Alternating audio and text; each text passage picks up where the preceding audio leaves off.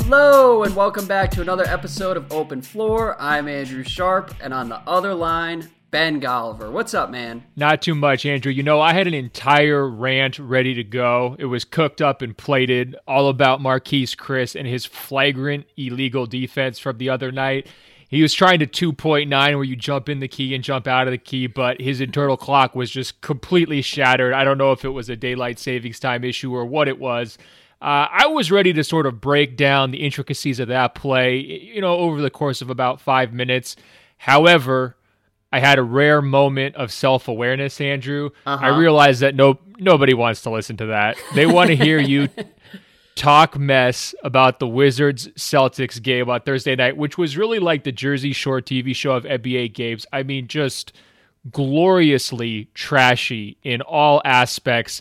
Somehow Washington comes out on top. I mean, the floor is yours. You know, take it away. Well, yes, it was an emotional roller coaster, but I feel like I should also congratulate you for spending your time with the Phoenix Suns. I know you're not a college basketball guy, but I think the Suns are the closest thing the NBA has to a college basketball team, and it really makes me happy knowing that this is how you're spending the dog days of the NBA season, just like up close analyzing Marquise Chris's defensive rotations. We should talk more about the Suns later in the pod because there's a lot going on with that team right now. But stick to the script, Andrew. I mean, enough wind-up here. Come on, get after these Celtics fans. Everybody wants it. I want it. People are frothing. I saw the emails last night from Open Floor Globe. They're saying, Andrew, get after these Celtics fans. Washington did it again. I mean, we don't have to worry about the 7 injuries for Boston. Just skip right over that part. Just get to the trash talk. Yeah, I have no trash talk to offer. Are you kidding me? That game was embarrassing for Wizards fans. And honestly, the worst part about it was that it was all super predictable. I mean, the second that the Celtics Twitter tweeted out their starters at about like 5:30 in the afternoon yesterday, the Celtics were starting Terry Rozier, Aaron Baines, Tatum, and like 2 D-leaguers. Like, it was really bad. And the second I saw that, I was like, okay, great. So this is one of those games where Brad Stevens is going to like coach them up. The Wizards were on a back-to-back. They had just blown a game to the Timberwolves the night before, and I was positive that it was going to end badly. I actually texted some friends, I'm going to lose my mind when the Wizards lose this game tonight. And sure enough, the Wizards were down 20 like halfway through the first half, and from there, you know, a lot of hijinks ensued, and I was almost positive that Jason Tatum was going to break my heart, and to be fair, I absolutely deserve Jason Tatum beating my favorite team after all the shit we've talked over the last year, and he's been great. But thankfully, Jody Meeks, my guy Satoransky, Otto Porter, Bradley Beal had like 25 points in the second half. The Wizards salvaged a little bit of dignity last night. Still not a great sign that they had to go to double overtime to beat the Celtics JV team. But, you know, I'll take the victories wherever I can get them. There were no great signs of that game. A couple of thoughts from what you said. First of all, I was waiting for the Boston media to leak out that Jerry Colangelo had texted Jason Tatum after the game to let him know that, don't worry, just because he bricked that game-winning free throw and just because he missed the 3 at the end of overtime doesn't affect his Hall of Fame eligibility. He's still able to be enshrined in Springfield, just to kind of ease his nerves and show the respect to 12-time. We didn't get that report for some reason. Second of all, your point about like the zombie Celtics lineup inspiring fear is so dead on. That's how you know Brad Stevens is starting to get into that like upper echelon of coaches, like right next to Popovich, because you know the Spurs were the kings of doing that for 15 solid years. It's just running out their third unit and still finding a way to beat you. Boston was like right there on the edge of being able to do it. But you called the Suns the college basketball team. I thought that Wizards Celtics had the ultimate college basketball scenario there when they traded botched inbounds plays. You know, Satoransky comes up with the steal and then immediately Washington just like throws it right back on the inbounds play. Anytime you're trading possession twice in a matter of 2 seconds because you simply can't inbound the basketball is a sign that you're not quite operating on a normal NBA level, and that's where that game was at. Yeah, well, you mentioned Stevens, and look, enough has been said praising Brad Stevens over the years. I will just say this. You really he doesn't make you feel good about your own coach. And I think that's probably true for like 20 different teams around the league. It's certainly true of the Wizards. I can say that. There were a lot of head scratcher decisions down the stretch over the final minutes in the fourth quarter and then again in overtime. And like the Wizards did their very best to lose that game. Hey, Andrew, let me stop you right there 1 second. We need to work on some of these words that you choose, because previously you'll say we, and that always bugs me because you're throwing me into the conversation. And here you just said Brad Stevens doesn't make you feel good about your coach. Andrew, the word that you're usually looking for in both situations is I or me. In your case, what you need to be saying here is Brad Stevens doesn't make me feel good about my coach, Scott Brooks. That's what you're trying to say. Yeah. Well, look, I was living a nightmare for most of that game, and it was a good preview of what the NBA playoffs will feel like.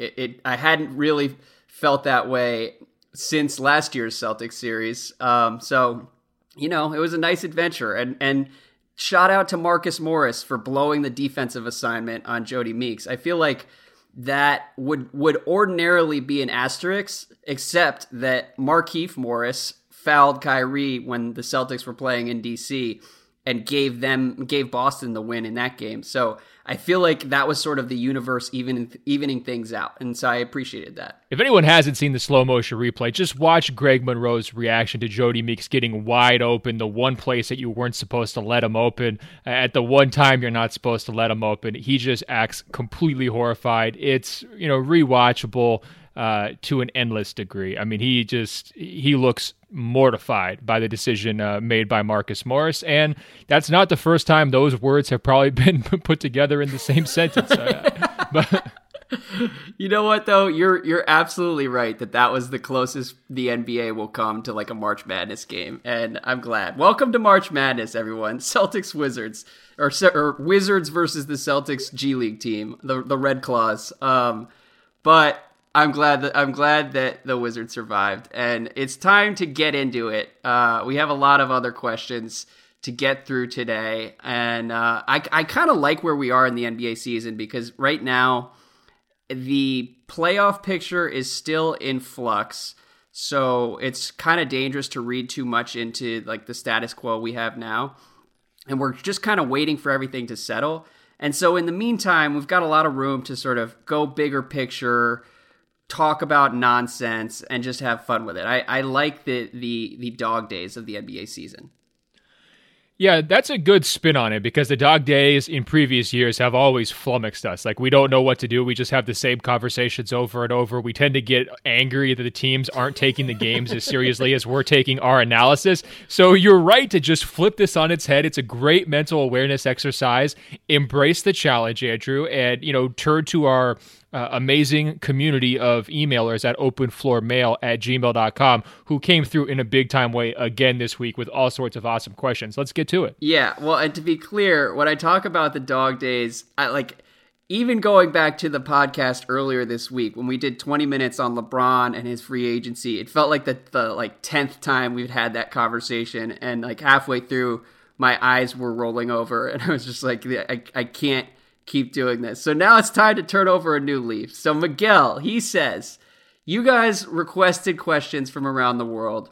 I am a listener in Spain, and he asks, can the two of you take care of the undecided, unaffiliated NBA fans in the Open Floor Globe community and carefully pick us a nice team to root for? I don't want the best team. We don't want to be jumping on bandwagons like simple-minded opportunists. I also don't want the worst team, please. Just give me a team that has moderate short-term upside, but might end up being good. We want to aspire to things someday. So, do you have any nominations here? It's kind of a complicated question. There are a lot of factors to consider. And we get this question like once a month, so I'm glad we're finally addressing it. Yes. Well, before we get to our nominations, let's talk philosophy here, Andrew, because we get this question all the time. I mean, dozens of times over the last year easily. Mm-hmm. It's an honor and a privilege. I'm just not totally sure I'm comfortable with the responsibility that people are asking of us, Andrew. I think... Well, I mean, it's difficult for you because it's requiring you to use a part of your brain that doesn't totally exist. You don't really think like a fan. but that's part of why I like it. It's forcing you to stretch and grow, get outside your comfort zone. It's not even that. It's more like, and I hate to channel every hacky marketing slogan that's going on right now, which is like, be bold, be a creator, innovate, think freely. Like people are just bombarded with that. But it's sort of like with Jordans. Like, I don't want other people to like Jordans because I like Jordans. I want them to like Jordans because they like Jordans. You know what I mean? So we could try to sit up here and say, hey, you should follow XYZ team following his very careful criteria for what he was looking for. But it feels like we're forcing it upon him. He should make his own decision. And here's the thing, Andrew. I think that we have cultivated an entire world of fishermen. You know, we've taught people how to fish. We're not just flinging fish at them and saying, eat dinner. So my first comment in all seriousness to Miguel is, Miguel, we have educated you on the NBA if you've listened for a fairly long time here.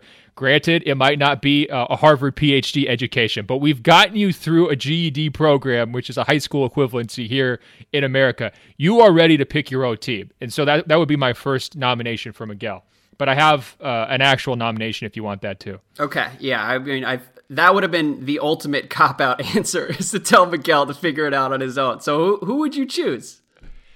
I think the purest form of sort of everything that is encompassed in being an NBA fan in the modern era right now, it's the Bucks. Probably doesn't surprise you that I say that because I talk about them all the time, but think about it. They've got a superstar who inspires worldwide acclaim. They're all about the highlights. You can catch up with them even if you're living thousands of miles away. They've got this heartwarming recovery story of Jabari. Here he comes back on the court. They had the thrill of firing Kidd. You know, if you're a fan, you really love that. You got the great bump right afterwards. And then you also got the painful doses of reality. You know, the slow regression back to the mean after the Joe Prunty, proves not to be, the next Greg Popovich.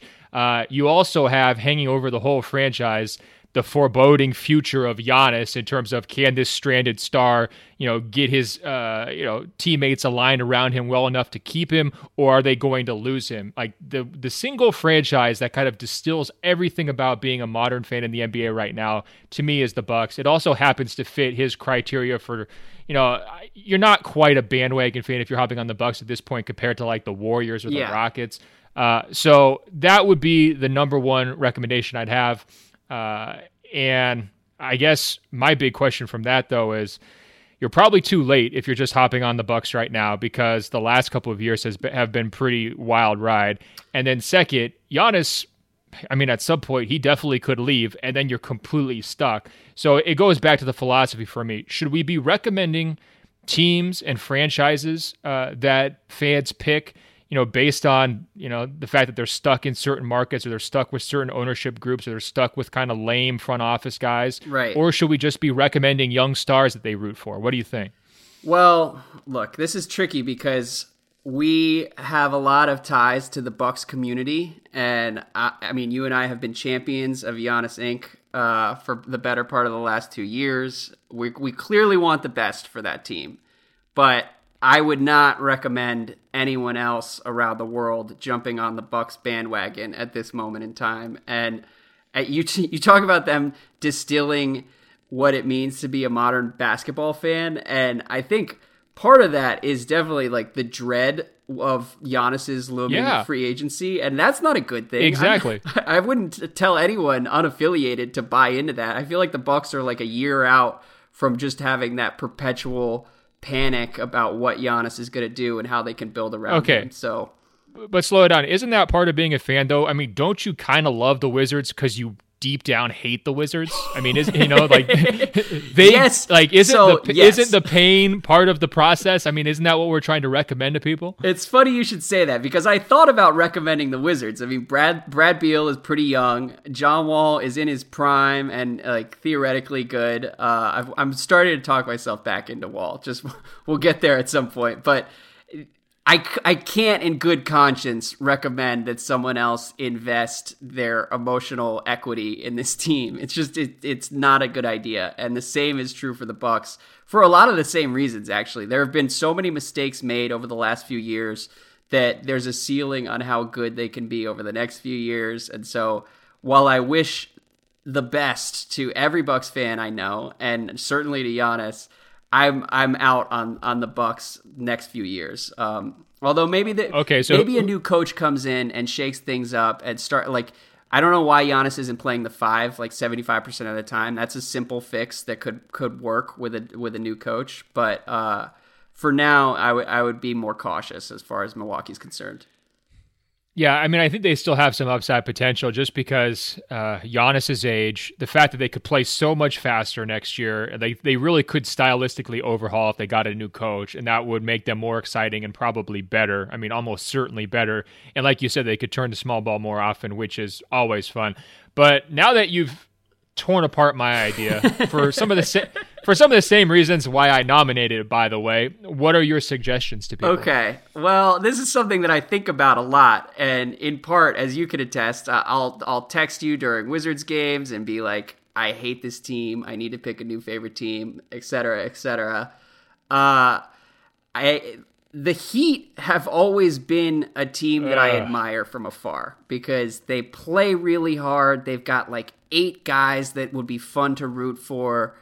And they're in South Florida, so like it's not unreasonable to dream about them signing a superstar free agent a year or two down the line.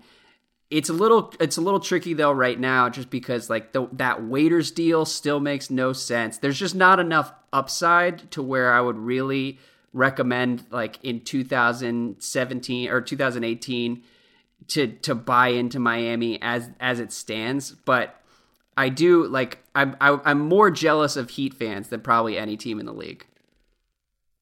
Yeah, I think if you're going to go that route, you might as well just kind of go with the Spurs, you know? I mean, the steadiness, the organizational structure. I mean, you don't have the flash of South Beach, okay, but you have a longer track record of excellence, and they're not a super sexy team right now. I mean, they might not even make the playoffs. So now is the time to get into the Spurs culture. They're certainly looking for new members. They're not on like the Scientology on the sidewalks trying to recruit people quite yet, but you know, the doors are open for Spurs Nation. No, first of all, the Spurs are headed in the wrong direction, okay? The Heat have already had that dip and are sort of like coming back to life as we speak. The Spurs are going to have like a couple dark years in the near future, I would expect.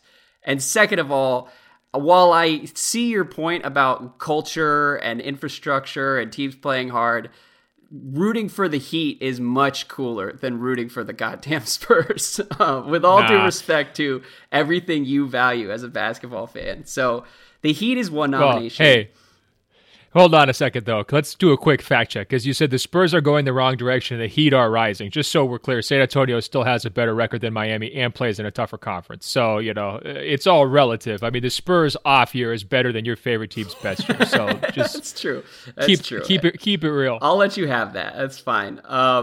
My other nominations are, I thought about the Blazers, but the Blazers are kind of in that Buck zone where there have already been so many mistakes made that there are limits on how good they can be. But as someone who has loved watching Portland over the years on League Pass at 1 a.m., like, you can't go wrong buying into the Damian Lillard experience. So that's certainly one to keep on the table. And then Utah is another one that I think deserves serious consideration, particularly for people around the world, because like someone in America might say, oh, Utah is just kind of like a small market. They're never on TV. But like if you're already watching from Spain or Germany or something, like you're watching online, the times are going to be at all sorts of weird times during the day. And you don't, it's all the same to you. It doesn't matter that Utah's a small market or whatever. And Donovan Mitchell and Rudy Gobert are going to be awesome for the next 4 or 5 years. And I think this is a great time to buy in. Even right now, like they may end up like the 4th or 5th seed in the West in a couple weeks. So just buy in right now.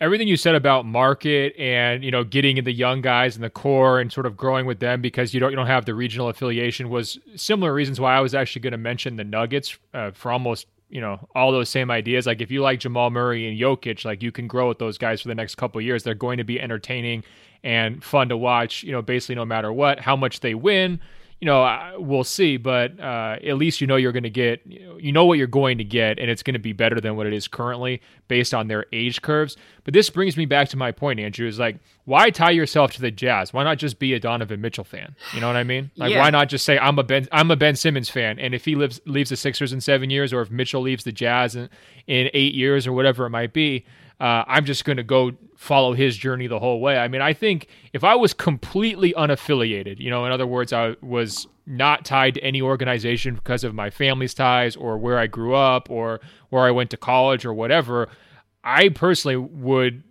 not trust or put my trust in ownership groups, or maybe the organization's going to get, relocated, or I have to, put up with a GM's decision making, or a team like Utah's inability to really recruit good free agents. All that stuff would just annoy me. I think I would strip it back. I'd be sort of like that mom in Japan that was profiled by the Wall Street Journal, where she just became like a Russell Westbrook diehard and just embraced the Thunder. And now she's drawing pictures of Russell Westbrook after every single game, and they're going crazy viral on Instagram.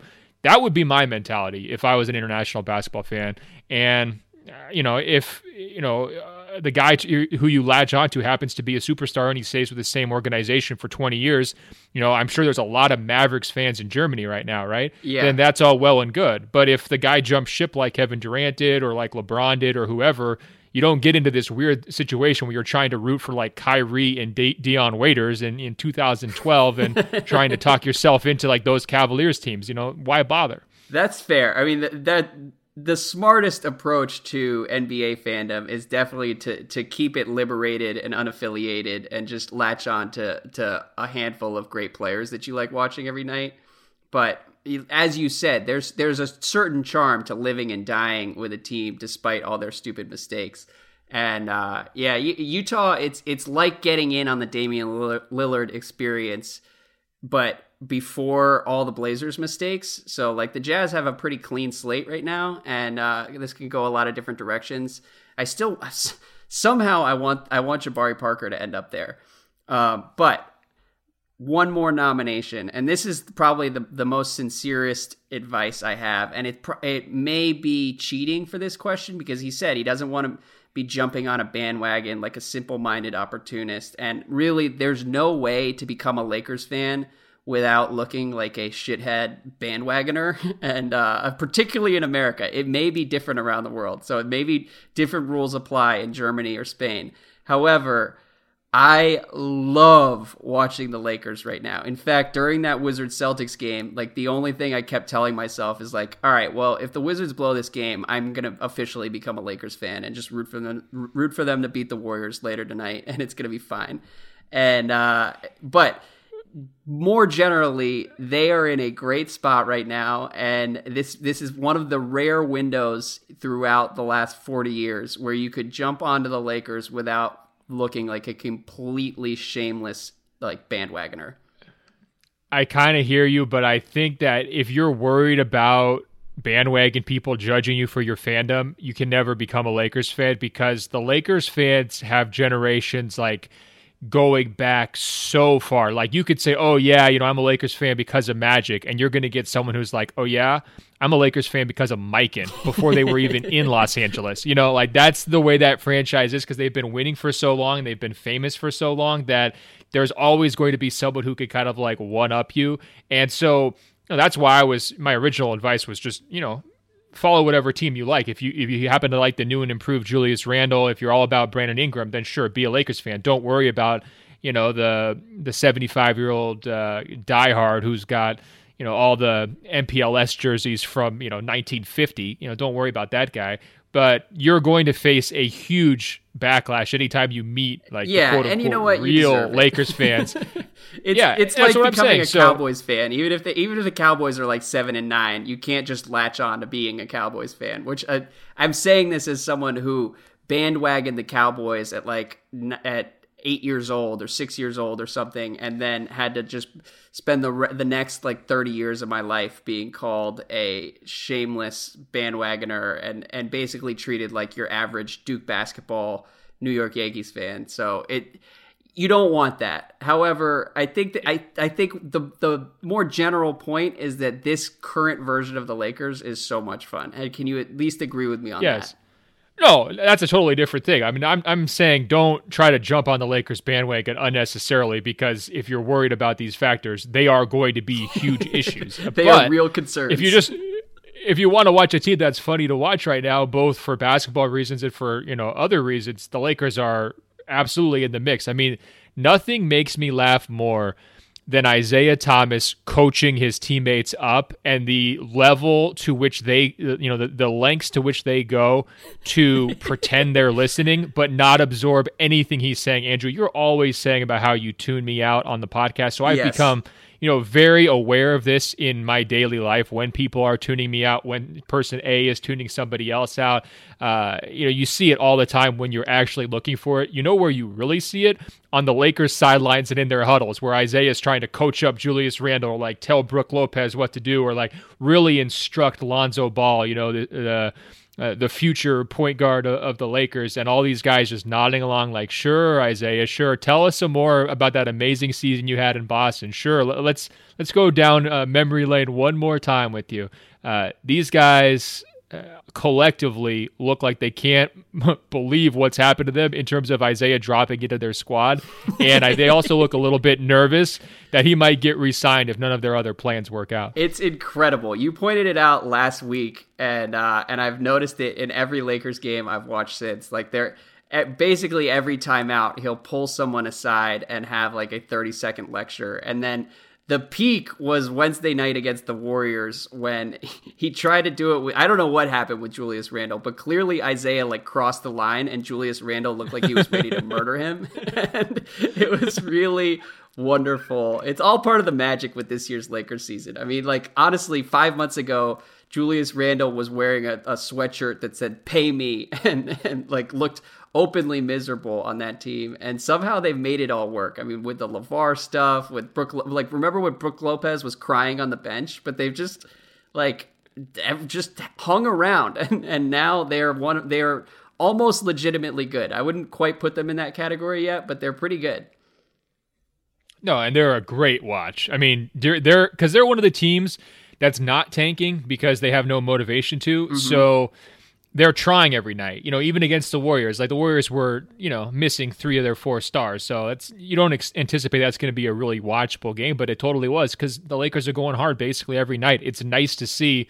And, so many other teams around the league just aren't. That if you're desperate, if you're jonesing for NBA ball during this tournament time, the Lakers should be basically appointment viewing. Yeah, they're great. The only other nomination that I thought about was the Sixers, but I feel like you're almost 2 years late on the Sixers. And also, alt Sixers and that whole online community is so insular and insane that I feel like it would just be too weird to try and jump in as an outsider at this point in the process. But they're certainly a team that has a lot of room to grow over the next few years.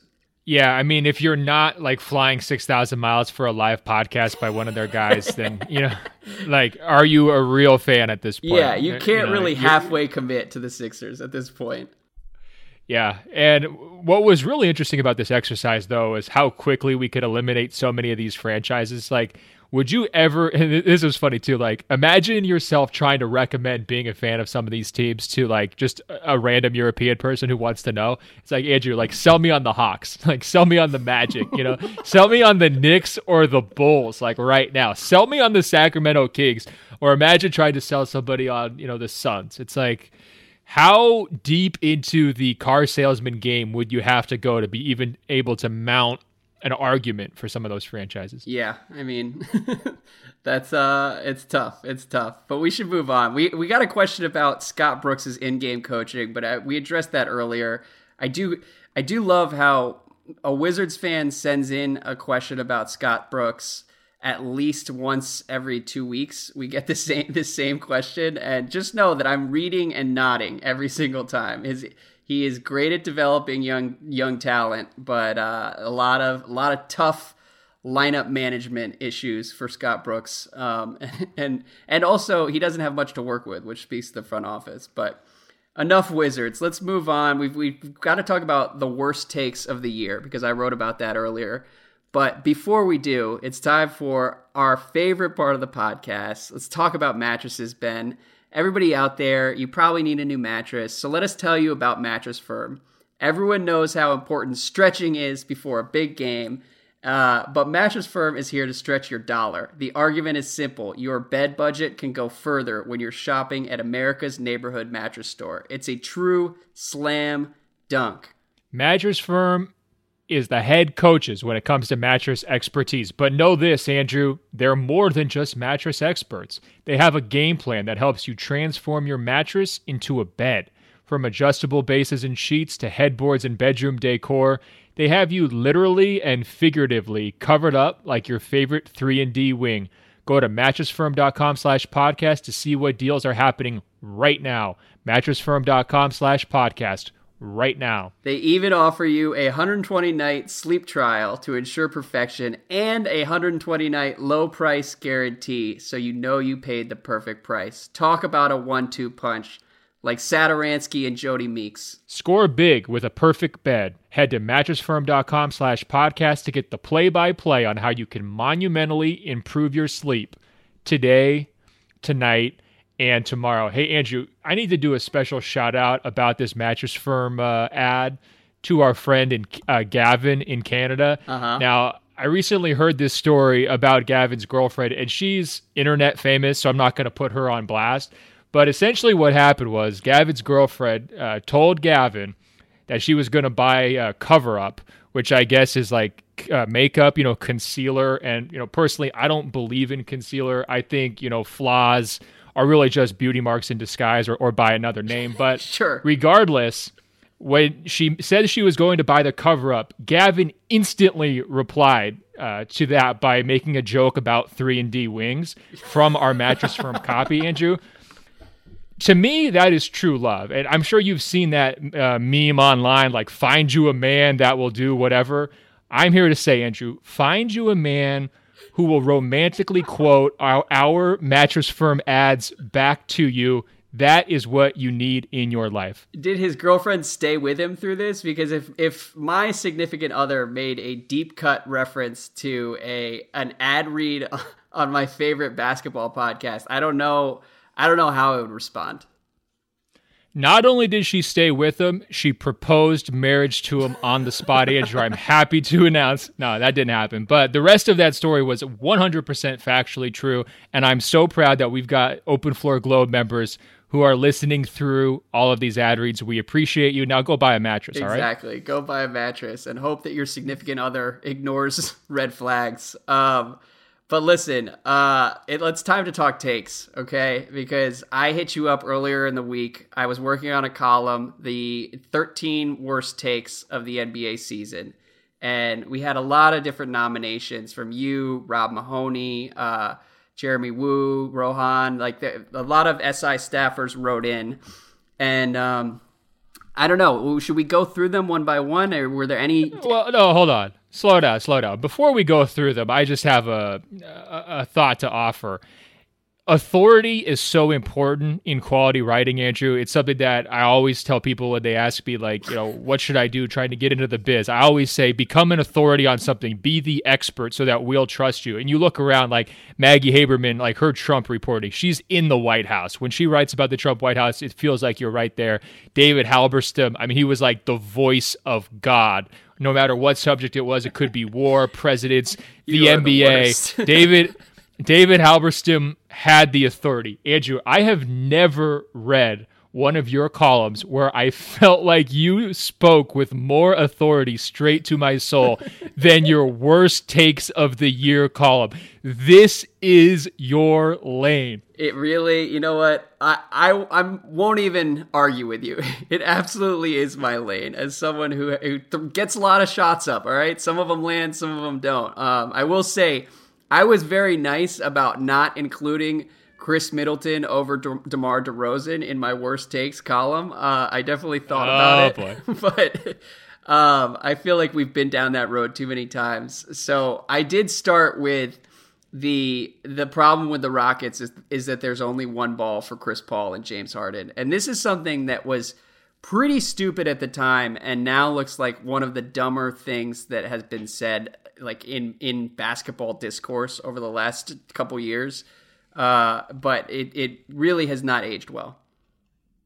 Yeah, and just to clarify slightly, because I realized that one didn't quite come off like I had hoped, I wasn't saying that you're the master of the worst take. I just think you're the most qualified person to judge the worst takes. Like, you have the most passion about, like, ranking these. Like, if we had to do a top 100 worst takes, you would create a spreadsheet and pour over all of them, giving them different points and whatever, to the same level that, you know, other people might rank NBA players. I wasn't trying to say you're, like, the dumbest person on the internet. Listen, anyway, I am the dumbest person on the internet sometimes, so it's all in the game. But you're right. I've been in this world for probably too long, and so I'm in deep in terms of the take economy. And yeah, well, here, so I want to just beef with your column though, because you included a lot of really bad takes, but to me the single worst take of the entire year was Hoodie Mello, wasn't it? I mean, do you remember the excitement around Hoodie Mello? The guy makes like 4 straight shots, and we don't even know if they were consecutive shots based on how the video footage was cut up in some random scrimmage game, and he happens to be wearing a hoodie. That winds up becoming his identity for a solid 6 months, and then he turns out that no, he's actually just, you know, a shell of his former self, and a major reason why, you know, Oklahoma City's not going to be a contender, and a trade that, you know, winds up looking a lot worse in hindsight. Now his contract stuck on their books. What are they going to do?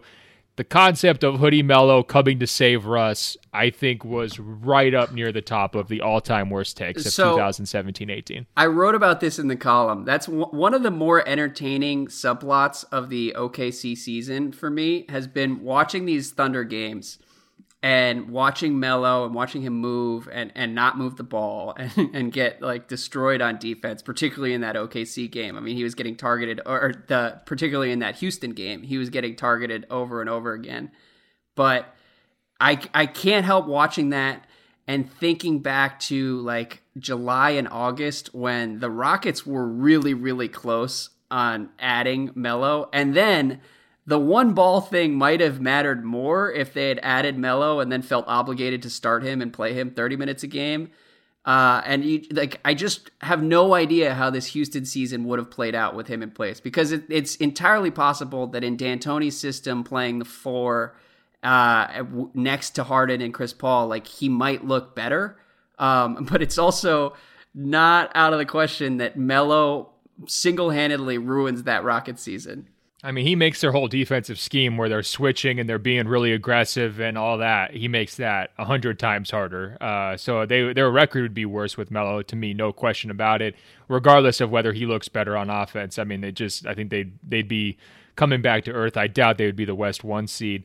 In terms of, you know, the Chris Paul, James Harden one ball thing, how long did it take for people to come around on that? Basically like 10 games with Chris Paul? I mean, that one was like dead in the water very quick, wasn't it? Well, it was tricky because Chris Paul got hurt pretty early, so it took a little while before everyone realized just how dominant those two were going to be together. But again, it never really made sense because like all the best teams in the league now stagger their lineups, and this is another thing that Scott Brooks doesn't do, but like the idea that Chris Paul and James Harden were going to be on the floor, one of them was going to be on the floor for 48 minutes. Like that alone was a reason enough to do it. And then also Chris Paul and James Harden are both really good shooters, which is ultimately what makes them so dangerous, and why like concern about moving one of them off the ball was always pretty overblown. It would be one thing if it was like John Wall and James Harden, but it's like CP3 can hit mid-range jumpers. He can spot up for 3. Like it was always going to work. Yeah, I feel like when we're looking at these worst takes, the ones that have the longest staying power should maybe get preference. So like one of them that jumped out to me was like the road to the finals goes through Boston. Like I feel like that take, like there's probably people who still think that despite all the Celtics' recent injury issues and despite Toronto's, you know, strong, just consistent, like steady as she goes performance here. And that seems like it's kind of one of those takes that hasn't died, or maybe is dying way too slow of a death, even though it never should have previously existed once Hayward went down.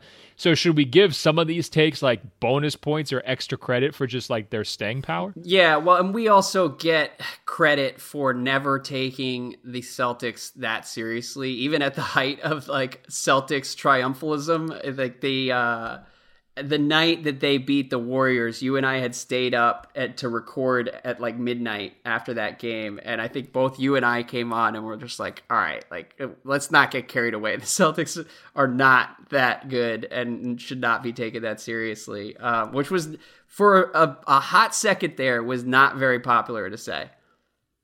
Yeah, by the time the podcast came out, they had already drawn up the championship parade plans through downtown Boston, by the famous old cemeteries. It was the Freedom Trail all over again, totally. Right? They were going to just walk the Larry O'Brien trophy right down the Freedom Trail. People were writing about the Warriors being like, the Warriors visited Boston. There's a good chance they'll be back here in June. It's just like, I don't know, man. I wouldn't bet on it, but a couple of the other ones that stuck out as I went back through everything. The Sixers over-under, I was particularly vocal about, like, telling everybody who listened to the podcast. I think we talked about a couple different times in the preseason, like, bet everything you have on the Sixers going under 42.5 wins. And it was eventually bet down to 40, but even that I thought was completely ridiculous. And I think part of it was nobody expected Joel Embiid to stay healthy. Part of it was no one expected Ben Simmons to be this good. And I also think, like, I kind of expected Markelle Fultz to be a functional basketball player. And I thought that part of that would mean that he's playing like 25 or 30 minutes a game and making a lot of the rookie mistakes that you typically see from like 19-year-olds. But they've avoided all of that and made not only me, but like most smart basketball people look pretty stupid. Yeah, look, you already apologized for that one. Well, let's not belabor it. I would say that those other issues you mentioned are, it's always good to list lots of reasons, but there's one reason why they're going to beat this, and it's Joel Embiid. When the guy's been on the court, not only this year, but last year, their point differential, their record when he was in games suggested they were way better than a 500 team. He's played almost the whole season, and most people didn't expect that. And guess what? They're significantly better than a 500 team. So, that's really what it boils down to. I don't want to diminish what Ben Simmons has done. I think he should be the Rookie of the Year still, even though I've been catching some flack from emailers for that. The Fultz saga and all the other things, positive and negative around that team, whatever. The reason why they're going to get over 41 is because of Embiid, and he deserves that credit, by and large. He's the reason. Yeah. The one other thing then that jumped out at me is in the immediate aftermath of the Blake Griffin trade, there were a lot of people who were talking themselves into that Pistons team being like sneaky fun down the stretch, and Blake going from west to east, and like basically as not necessarily as like a real factor in the East, but they would be kind of like a fun dark horse to track. And it is shocking how quickly it's gone bad in Detroit. Like I watched part of that Pistons Jazz game the other night where they were almost immediately down 20 points, and Blake looked like he wanted to be literally anywhere else in the world other than playing defense for the Pistons. And it's all kind of incredible. Yeah, I'm going to call myself out. I did not fall victim to that trap of getting excited about the Pistons, but what I did fall victim to, Andrew, after the Blake Griffin trade was generic concern. And, I've explained the whole generic praise thing previously, and how it's a scourge of NBA media, everyone just patting each other on the back and saying, great job. Generic concern is one of my biggest problems, and I do it on purpose because I'm trying to rein myself in, because I think my default setting is just like 20% too amped up. But after that trade, I was making just sort of muddy statements along the lines of like, boy, I wonder how Blake is going to do once the reality of the Pistons situation sets in, and once he's no longer in Los Angeles, and once he realizes he didn't have any control of his future. I'm not totally sure he's going to be able to stay motivated after this initial burst of trying to prove people wrong, and trying to carry a team that doesn't have much of a future into the playoffs in Detroit. And I was saying things like that. What I needed to say was, this is a classic case where a superstar or a former superstar, potentially in Blake Griffin's case, depending on how the rest of his career goes, could completely check out down the stretch. His mind could be in Cancun very easily. That's what I should have stayed after the trade deadline. I didn't. And so for that reason, I'm going to nominate myself for the worst, not the worst take, but the worst half measure, because I nailed it. I just didn't really come out and say it forcefully. Yeah, and we can't really blame Blake, honestly. He's been dealt kind of a tough hand on that one. To be clear, though, the worst take of the year was unquestionably LaVar Ball coming out and questioning Luke Walton and whether he'd lost the Lakers locker room, and the Lakers promptly turn around and turn into like the best second half story of the season. But moving on to the West Coast here, Ben says, as a Blazers fan, I would like to thank you for your takes on Damian Lillard's all-star legitimacy that may look kind of ridiculous in hindsight. Since you questioned whether he belonged in the All-Star game and made fun of him for begging his way in, Dame has been averaging 34-6 on 46% shooting and 40% from three, and the Blazers are 15-4, which has propelled them into third place in the West. Instead of April vacation in Cancun, Portland should get home court advantage and have a very good shot at winning a playoff series for the first time since Lillard turned Chandler Parsons into modern-day Craig Elo. What do you think? Did we do it? I mean, I'm glad we could be the personal motivational gurus for half of the inconsistent superstars in the league. You know, it's something that I wear as a badge of honor. Anytime I'm getting credit, I'll take it. I would just say this. Look, if Lillard played like he has over the last month, he would be on my All-Star ballot. If Paul George had shot like he has over the last month and a half, he would not have probably been on my All-Star ballot because, guys tend to even out over the course of the season. And there's no doubt when you look at All-Star voting and filling out the ballots, and, you have to have a set criteria. And the criteria that I use is start of the season till when my ballots due. That's all that I look at. And that's going to favor guys who are front loaded in terms of when they're playing their best basketball. And it's going to, count against guys who tend to come on strong as the season goes along, which has been a familiar theme for Lillard here over these last few years.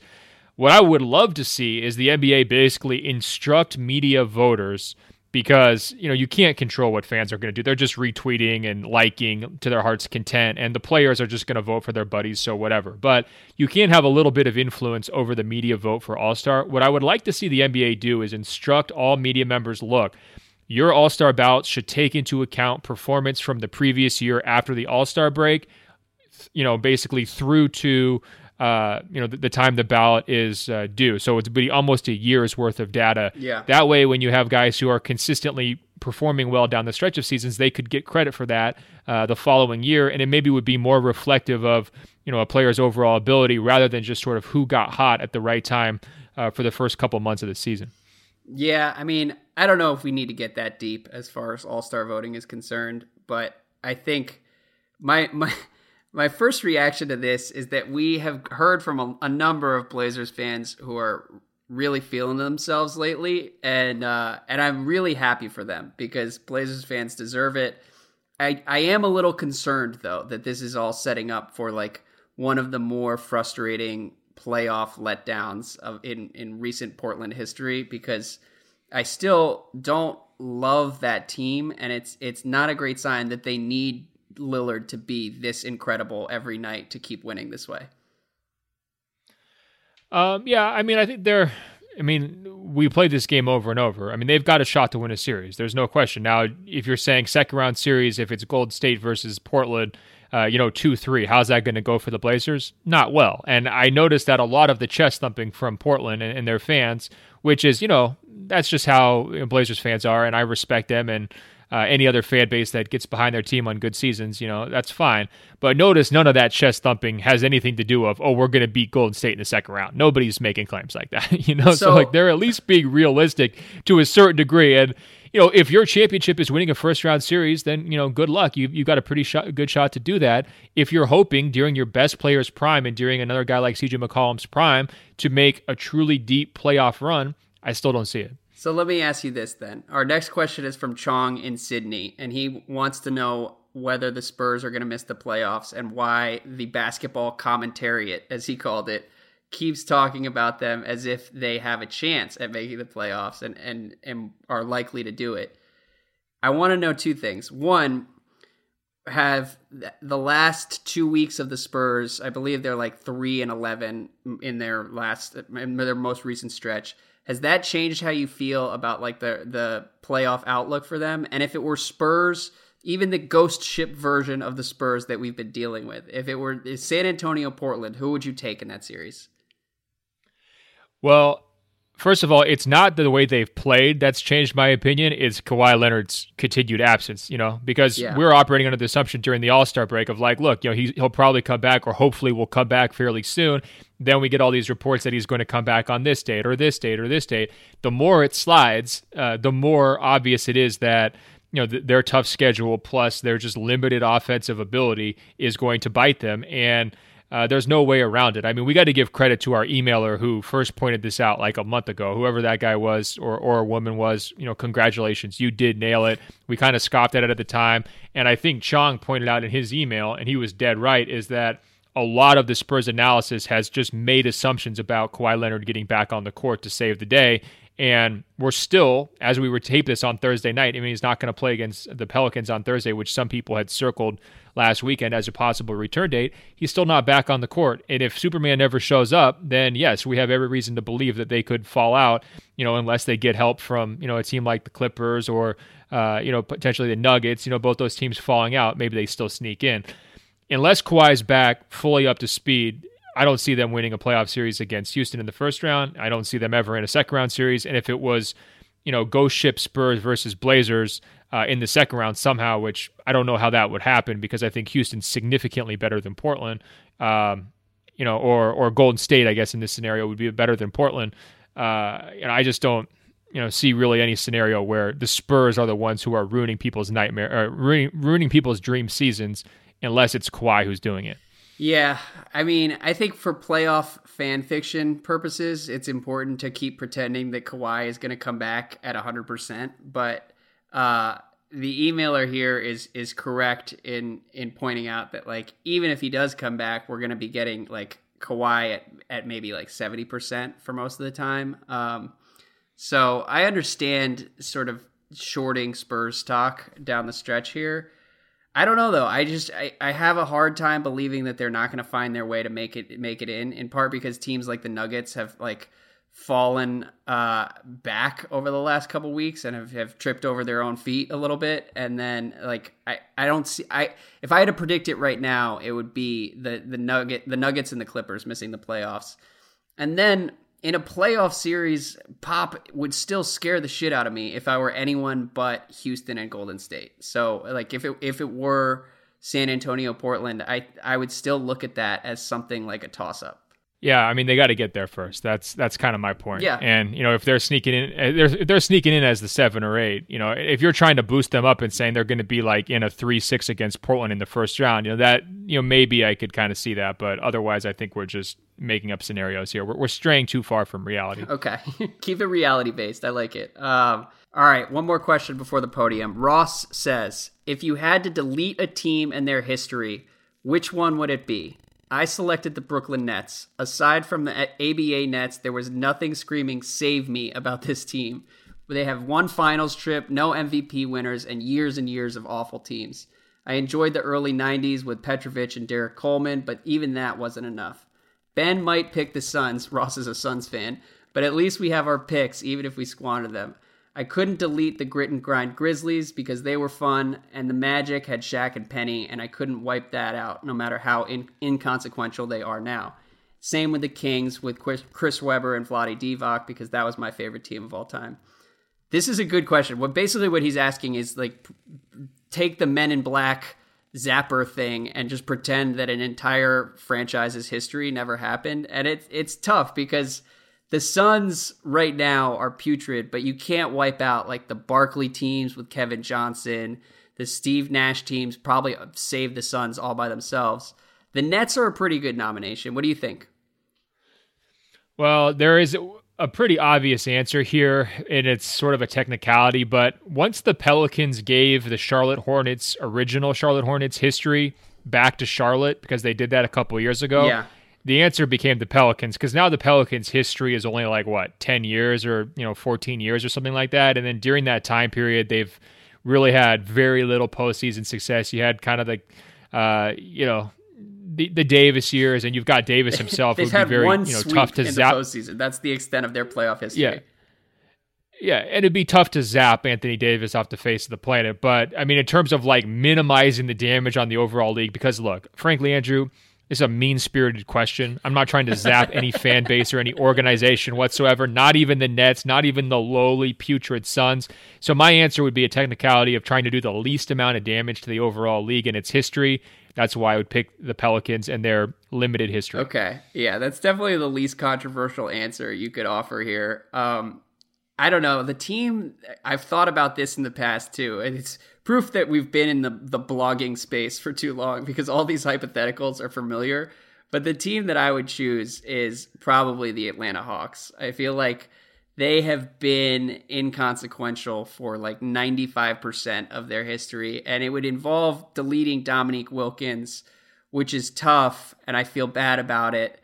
But if we deleted the Hawks and brought the Sonics back to life, I think it would be a net positive. And really, we're strictly sacrificing Dominique Wilkins. Nobody is going to miss the Joe Johnson, Josh Smith Hawks, let alone like the Player of the Month Hawks from a couple years ago with Paul Millsap and Al Horford. I think we'd be okay.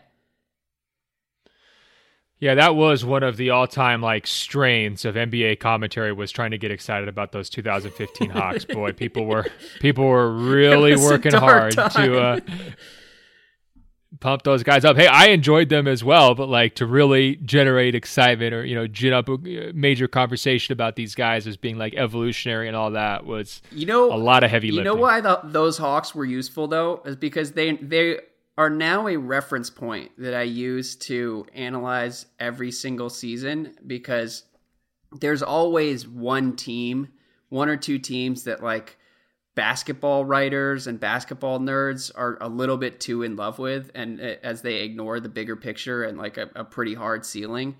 And so basically every year I go through and look like, who's this year's Hawks? I think it might be the Pacers, even though I said nice things about them earlier this week, but just the team that everyone kind of generically praises, even though like long term, it's just not going to happen. Yeah, no question. And you do reference a lot of teams. I think you've compared like 6 or 7 different teams this year to the Hawks. Probably got the Celtics in there early. Now it's the Pacers, for sure. Anytime you want to throw that out, I'm with it. All right. Well, podium here. Yeah, goodbye, Hawks. We just deleted you. Podium begins with Mike in LA. He says, look, the state fair is fine in my beloved Minnesota, but it trails the fantastic education, healthcare, and cost of living. Extremely nice people and our progressive outlook, all identifying factors of the state. And of course, our greatest feature is our amazing lakes, led by Lake Minnetonka. Sure, that only applies from April and May to late September, but the anticipation of lake season makes one appreciate it even more. And we've talked plenty Andrew, about... Look, go ahead. I was going to say, this is not just Mike in LA. This is Mike Trudell, Lakers sideline reporter who does a phenomenal job covering the Lakers. That's how I knew we got into deep water, though. I mean, when we were getting taking pot shots and defensive arguments from high-profile NBA figures about our attacks on the Minnesota State Fair, that's how I knew we had crossed the line too far. So look, we're standing down, Andrew. I think we're going to just cede the argument. Minnesota is actually the United States' second best state. Yeah, not for all the reasons that Mike Trudell mentioned. There's no question we need to walk it back as far as our Minnesota criticism is concerned. I also think that this all ends with us doing a podcast in Minnesota at some point. I will go this summer. I don't have that much going on, and I've heard Minnesota is delightful in the summer. And the last thing I'll say is it speaks volumes about how great Minnesota is that this is someone who lives in Los Angeles singing the praises of Minnesota. Granted, Mike is working all winter and has no reason to go back to Minnesota, so he's really only experiencing his home state in the summer at this point in his life. But still, I appreciate it. Look at you trying to nitpick and get another round of angry emails. I love it. Good job. Pointing out the snowfall again. I hear you. Hey, one reason, though, to go to Minnesota, in all seriousness, the Mall of America has a huge Lego store. It's pretty amazing. We're talking like two-story high, Lego building block structures of various Disney characters and so forth. It's impressive. So we maybe could do a live show from there if we got like 10 times more famous than we are currently. Perfect. That's where we'll do it. Next question is from Adam, who says, you are trapped on a desert island with one NBA player. Who do you think is the one that can help you build a life raft to get off the island? I'll take Jeremy Lin, Harvard educated, and he's also not tall enough, so we wouldn't need to chop down a whole forest to make a suitable raft. What do you think? Look, he's looking at this all wrong. Okay, it's not about who's going to make the raft or actually constructing the raft. The bottom line is you have the rest of your life to make a raft, okay? You're going to make a raft eventually. It's more about who do you want to spend that time with. And my thought was Vince Carter or Manu Ginobili, because it's sort of like, who would you want to podcast with regularly? Who's going to have enough good stories to keep you interested? Who's going to, basically not get boring or talk too much like a Jason Terry? I mean, he's almost as old, he's as old as the other guys, but at some point you're going to be like, Jet, we're on an island, just, you don't need to trash talk me 23 hours a day. I get it. Let's just sleep right now. Let's go to our separate sides. And so to me, Vince Carter, I mean, he's going to have a million stories from Carolina, plus, his whole tenure in Toronto, the Jordan comparisons. I mean, he's going to be able to keep you entertained for as long as it takes to make the life raft. And then Manu is basically as wise as it gets. And we know he's like real deep into podcasts and he reads all the time. So he is going to have a lot of free time that he is, not used to having. So he's going to be more conversational and friendly. I think you're going to be learning a lot from those two guys. And, eventually the raft will just kind of build itself.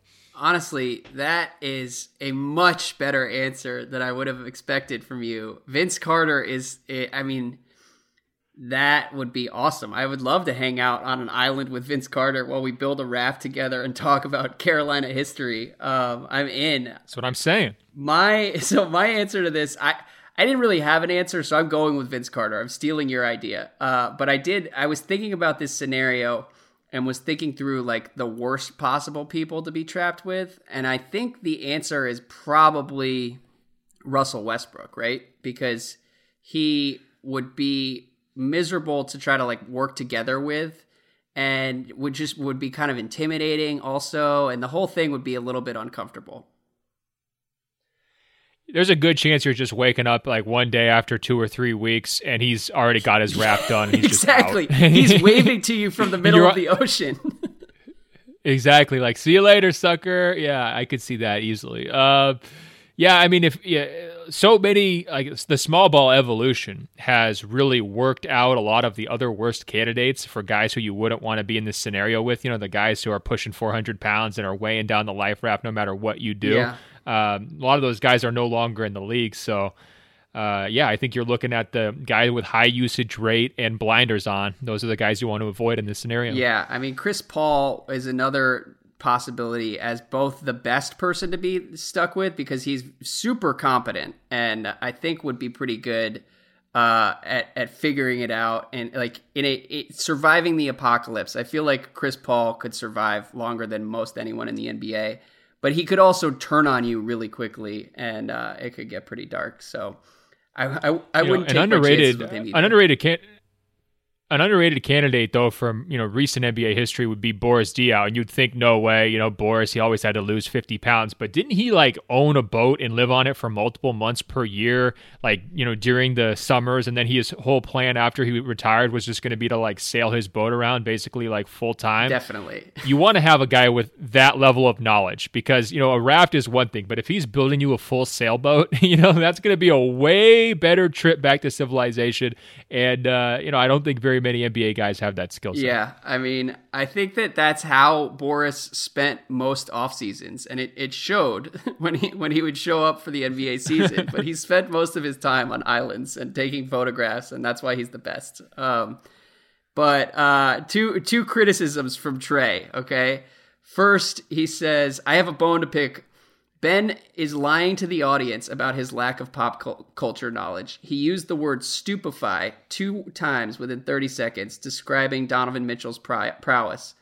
Any Harry Potter nerd knows that stupefy is a spell to knock someone unconscious or temporarily paralyze them." So I think that here, stupefy is just a regular word, though, right? That's not a Harry Potter spell. I mean, that's a SAT, writing word. I mean, it's not. I wouldn't give myself like 10 points. If you played it in Scrabble, I don't think you'd be stupefying people. They'd be like, oh, that's a good play. You get 50 bonus points. Look, Andrew, how long have you known me? I'm a reality-based person, right? Do you think I know anything about Harry Potter at all? Do you think the extent of my Harry Potter knowledge, would you say it is anything past seeing J.K. Rowling's, anti-Trump tweets and, an occasional Hogwarts reference that I pretend to kind of laugh along with? I mean, do you think I have any interest whatsoever in a made-up universe about a little boy and magic? Why would I care? So here, we need to be careful here, because keep in mind, Ben, that you are a grown man who is pretty deep into the Lego game. So I think all bets are off as far as childhood like fantasy stuff. I think actually you would definitely hate Harry Potter. I really like Harry Potter. I'm not typically into like that fantasy genre, and my wife tried to make me watch Lord of the Rings a couple weeks ago, and it came off as like a shittier version of Harry Potter. But Harry Potter is awesome, and I think you should give it a chance. Next time you're building a Lego, throw on Harry Potter in the background.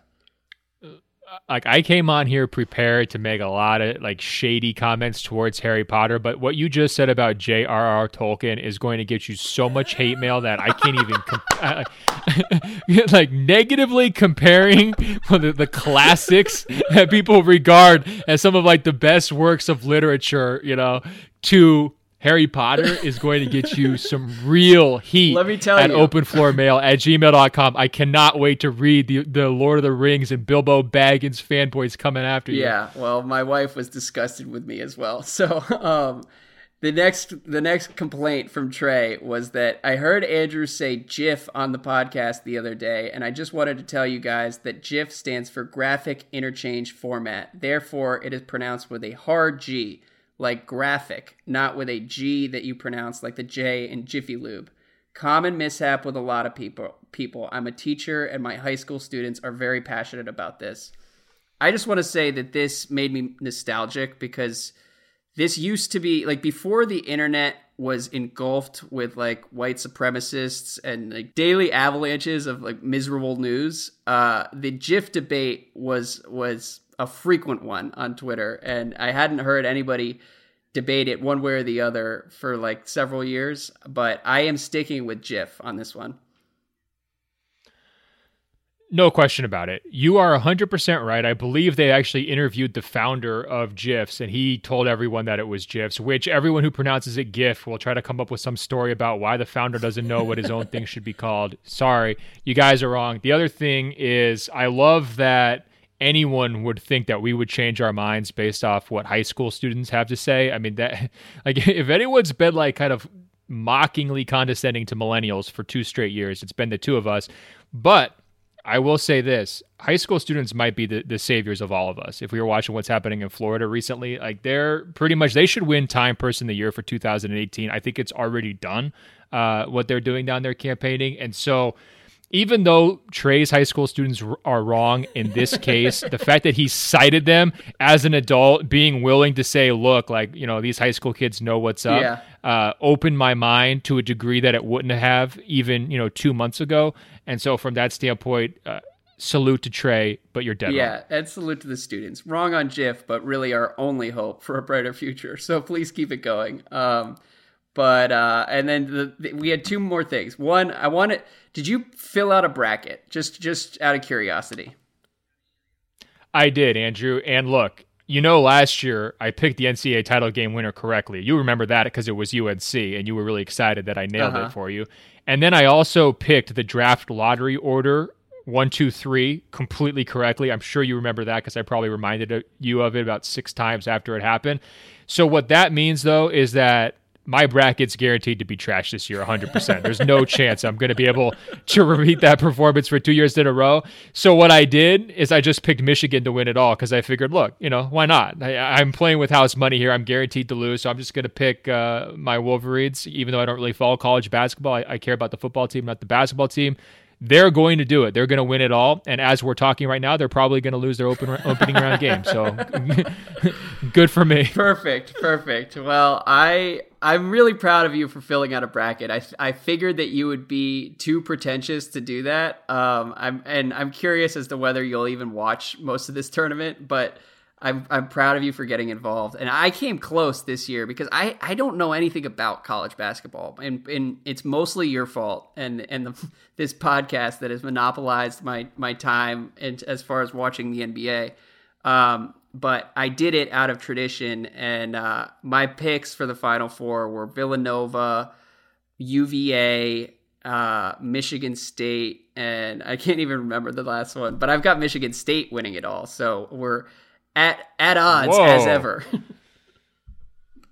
That is kind of creepy and hilarious. Can't wait to see the green and white go down in flames. That will make it so much better when that happens. But look, betting against Izzo is always a bad idea. They've got a lot of talent. I'm not sure why they aren't better. This is why it's important to watch college basketball before you make your picks. But like Cassius Winston is pretty great, Nick Ward, and then you got Jaren Jackson Jr. and Miles Bridges. Like, they're going to be a problem, and really all I care about is that Duke loses.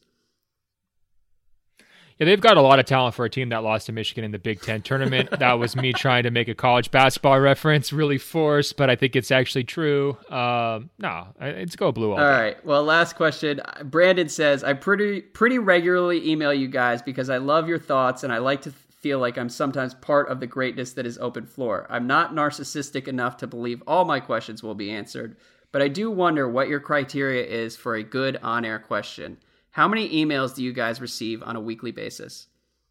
So I'll answer to begin with. I generally am in charge of selecting questions, and it's usually kind of chaotic the morning of. I'll throw together whatever sort of catches my eye. And it's gotten harder, though, because we do receive close to like 100 emails every week, and so it's easy to lose track. So please, nobody take it personally if you're not included.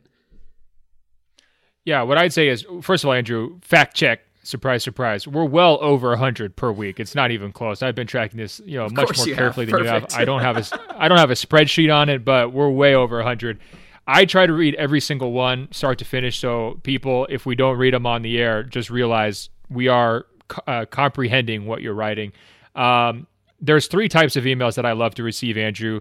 The first one is when people tell us that we're their favorite podcast. None of this like you're one of my favorite. When people say we're their favorite, it really means a lot to me. I got a nice message from someone named Sierra today on Instagram. She said that made my whole day. It's not like we have the hardest job in the world, Andrew, but we like recognition and validation for the time that we do put into this. And so that's always nice to hear. The second type I like is when people... look, they know way too much about us, Andrew. I mean, we're probably oversharing on this podcast. At least I am. And over the course of a year of listening to someone, you kind of get to know what they like and dislike and so forth. So when people will send me recommendations about a place I should go or a place I should eat, that doesn't usually happen because everyone knows I have terrible taste in food. But, parks I should visit, a book I might like, an event I might want to go to. It's amazing how often our podcast listeners recommend something to me that I am totally enthusiastic about and that I actually want to hear about. And I love those emails. Often they don't get read on the air, but please keep those coming. The third type, though, the ones that we do read, Andrew, we're looking for originality. We don't care if you're trashing us. We don't care if you're agreeing with us. If you have a new spin on something that we haven't talked about or that is not floating around there in the takes universe that Andrew mentioned earlier, that's what we love. And I think that's what we end up using for a lot of our, fodder. I think a great example was, the Kawhi Leonard email we got today where, he's basically saying, look, all these NBA analysts are wrong. There's a good chance Kawhi doesn't come back at 100% and the Spurs are probably screwed. That is not the conventional take right now. And it was great that he pointed that out to us and it really got us thinking, or at least it got me thinking. So that's what we're looking for. And I think, when I look at the kinds of questions you select, you almost always go for the stuff that's just slightly out of left field. It's either crazy or crazy like a fox. That's what you love.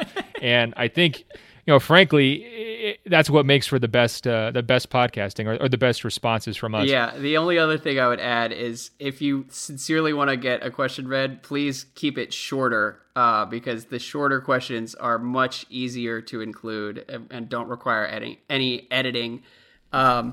So, and also as you were talking, I realized that my J.K. Rowling versus J.R.R. Tolkien thing is going to lead to a lot of angry emails. So I preemptively apologize. You're right. That is out of bounds and will get me lectured for the next week or so. No, it's going to be great. I can't wait. And here's what I'd say, though, too. It doesn't have to be a question either. Like, we like takes, right? I mean, sometimes it's not even like, hey, I want you guys to answer some question. You're these great experts. We're two guys. We'll talk hoops with anybody, right? So if you have some passionate opinion, if you want us to settle a debate you're having with your friends, we love that stuff, too. Send it in to openfloormail@gmail.com. openfloormail@gmail.com. And Andrew, you know what else they need to do. 5-star reviews on Apple Podcasts. It's so easy. Just search us, find our name, scroll down. It says tap to rate. Give us the 5 stars. We really, really appreciate it. And it helps us reach even more members of the Open Floor Globe. All right, Andrew. I think that's it for today, right? It. Please tell me that's it for today. All right, great. I'll talk to you next week, man. Until next week, I'll talk to you. All right, peace. Another great edition of Open Floor is in the books.